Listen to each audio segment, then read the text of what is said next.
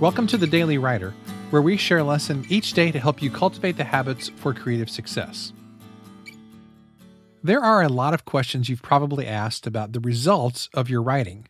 Here are a few of those questions. Will it make my life better? Will it make me money? Will it increase my status?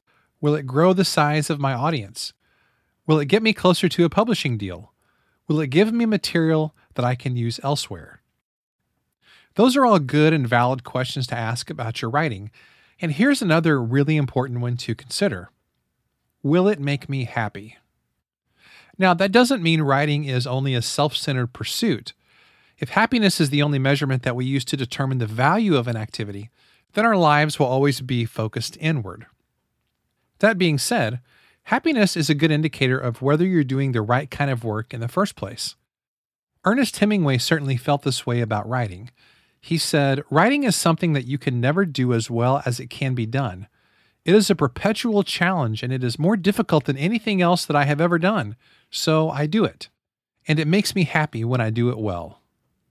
Now, note here that Hemingway put a condition upon the happiness that writing brings into his life. He said, "when I do it well." So, can writing make you happy? Well, yes, of course it can. But happiness that truly lasts is not the result of external measurements. Money, the size of your audience, or a publishing contract will not bring lasting happiness. Instead, happiness in your writing will only come when you have done the job well, and when you have put in the time, effort, and excellence into your writing. External rewards are unpredictable and they depend on the judgments and actions of other people. But internal happiness is something that you can enjoy every single day, no matter what anybody else does. Thanks so much for listening to today's episode. For more, you can visit us at dailywriterlife.com. Thanks, and I'll see you tomorrow.